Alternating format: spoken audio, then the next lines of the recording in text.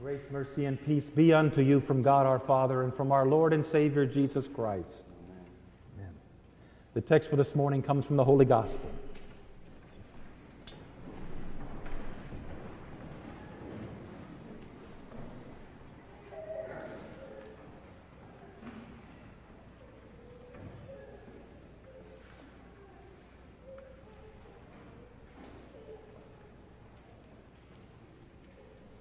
A friend of mine wrote me a letter earlier this week.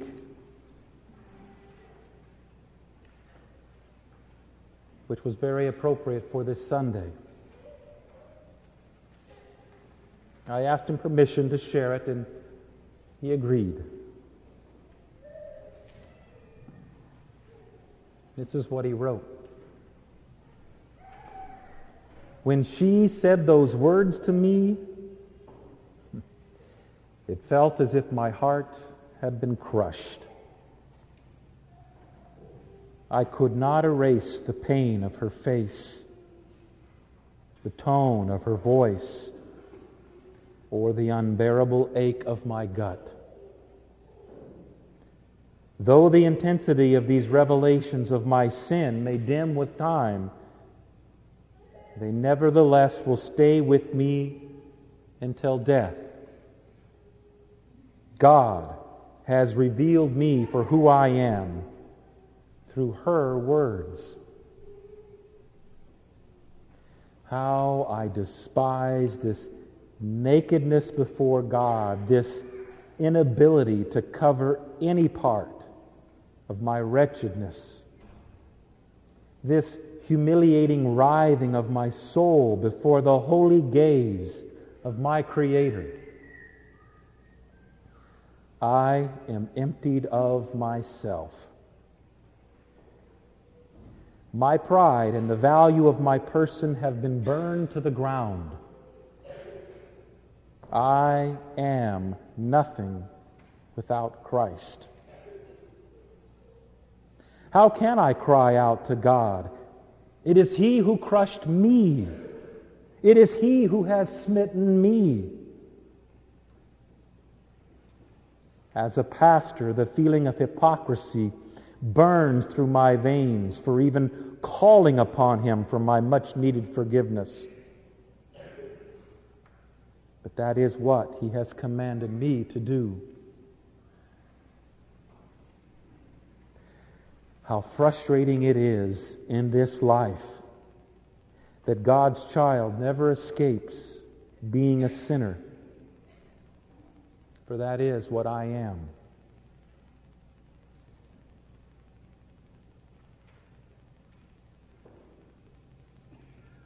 God had used His wife, speaking the word of God to him to crush him. Just as God used John to preach such words on the banks of the Jordan, to crush those who would hear and believe. Except for the Pharisees. The Word of God fell among the hardened soil, and the birds came and ate it up.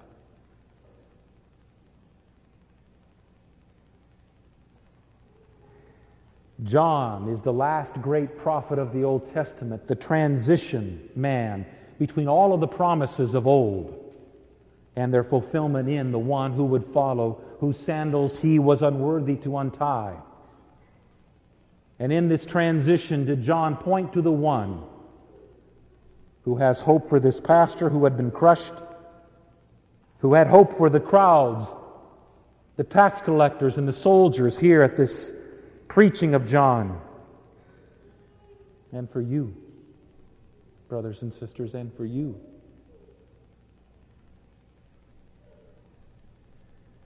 Bear fruits in keeping with repentance, were John's words. The Pharisees scratched their heads and thought, I am a Pharisee. I give my money. I tithe the things that I'm supposed to tithe. I pray at the appointed hours. I visit the sick and the hungry. I feed. I take care of the widow and the childless. the fatherless and those who are like them. What good fruits am I supposed to produce now? That is why Jesus spoke through John in speaking these words, "You brood of vipers," because they would not see what they really are. The Word of God came to them, and they brushed it aside as if it had no application to them. How sad. But not you. No, that's why you are here. But you and I wrestle with what this pastor wrestles, with what these people wrestle, because always accompanying us, at every step of the way, at every juncture, at every triumph and every failure, there stands, ringing around our neck, our sinfulness. Like an albatross, weighing us down, never leaving us. Interesting statement, how frustrating it is in this life that God's child never escapes being a sinner. For that is what I am.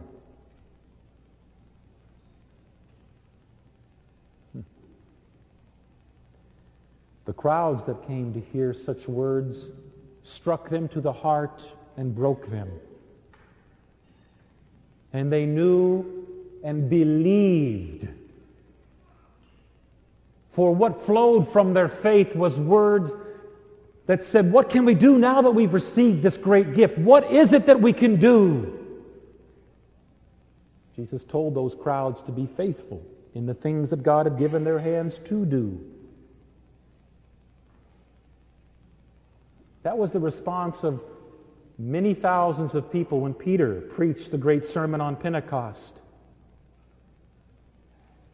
And they asked him, "What shall we do?" And he said, "Repent and be baptized, every one of you, for the forgiveness of your sins."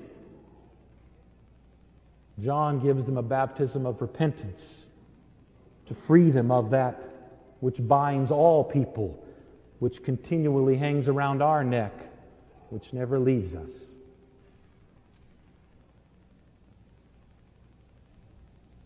It's interesting.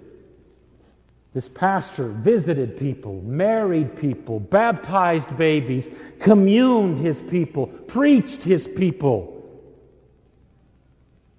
But he's still a sinner, isn't he? What should he do? Those were the thoughts running through this man's head. How should he respond?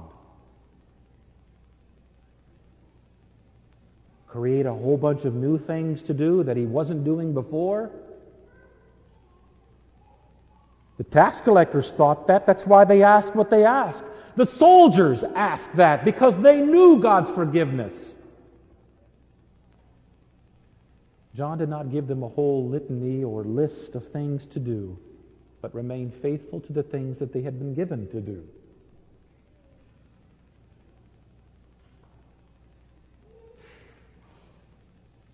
Especially for the soldiers.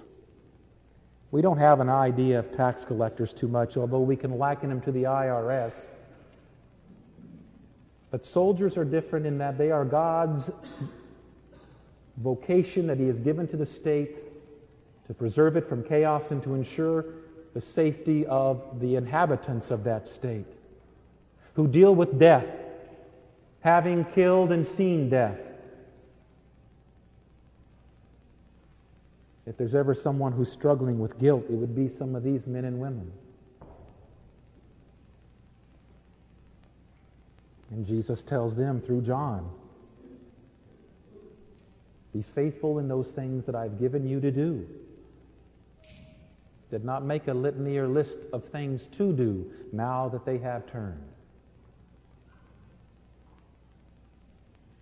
What shall we do? That's our temptation, isn't it? Having tasted that the Lord is good, having seen that the Lord is good, we wish to create a brand new list of things that we have not yet done before.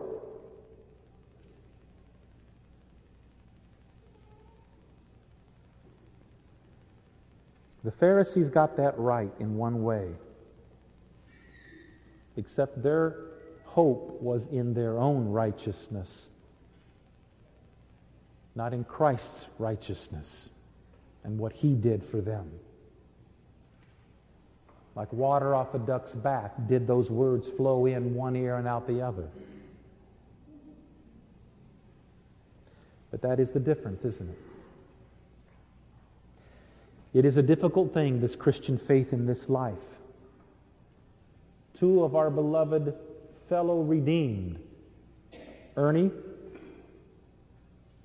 and Elaine, have had that albatross lifted from their neck finally. Finally, they are freed of all the things that this life drags us down. And they no more have to wrestle with the things that you and I will daily until we are called home, until that is lifted from our neck. And in the meantime, we wrestle with strength and peace. For Christ did come and fulfilled all. That's why you're here. You, like this pastor, knows this is where you have to be. This is where dirty sinners are found. And hypocrites abound. God be praised that He has brought you here to nurse you back to health with the fruit of immortality, to bind up your wounds like the Samaritan, to send you on your way, the paths that He has chosen, to be faithful in those things He has given your hands with which to be faithful.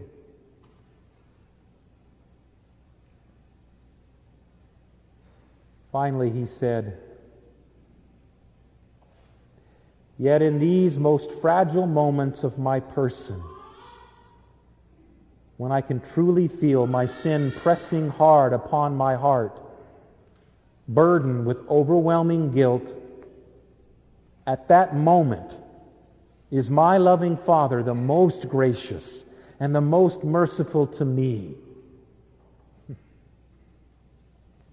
He did not come to save righteous pastors, but sinful pastors. He did not come to heal healthy pastors, but dead and dying pastors. God would have me as a sinful pastor, and only on His terms. And this means that I cannot escape who I am without Christ. But this means I cannot escape who I am in Christ. And you are no different. For that is who you are. And you and I will wrestle until the day we die with who we are without Christ and who we are with Christ. And that's why you come and feed regularly here. To be nourished, to be bound up, to be healed, and to be sent out again. In the name of a loving Jesus who came for you. Amen.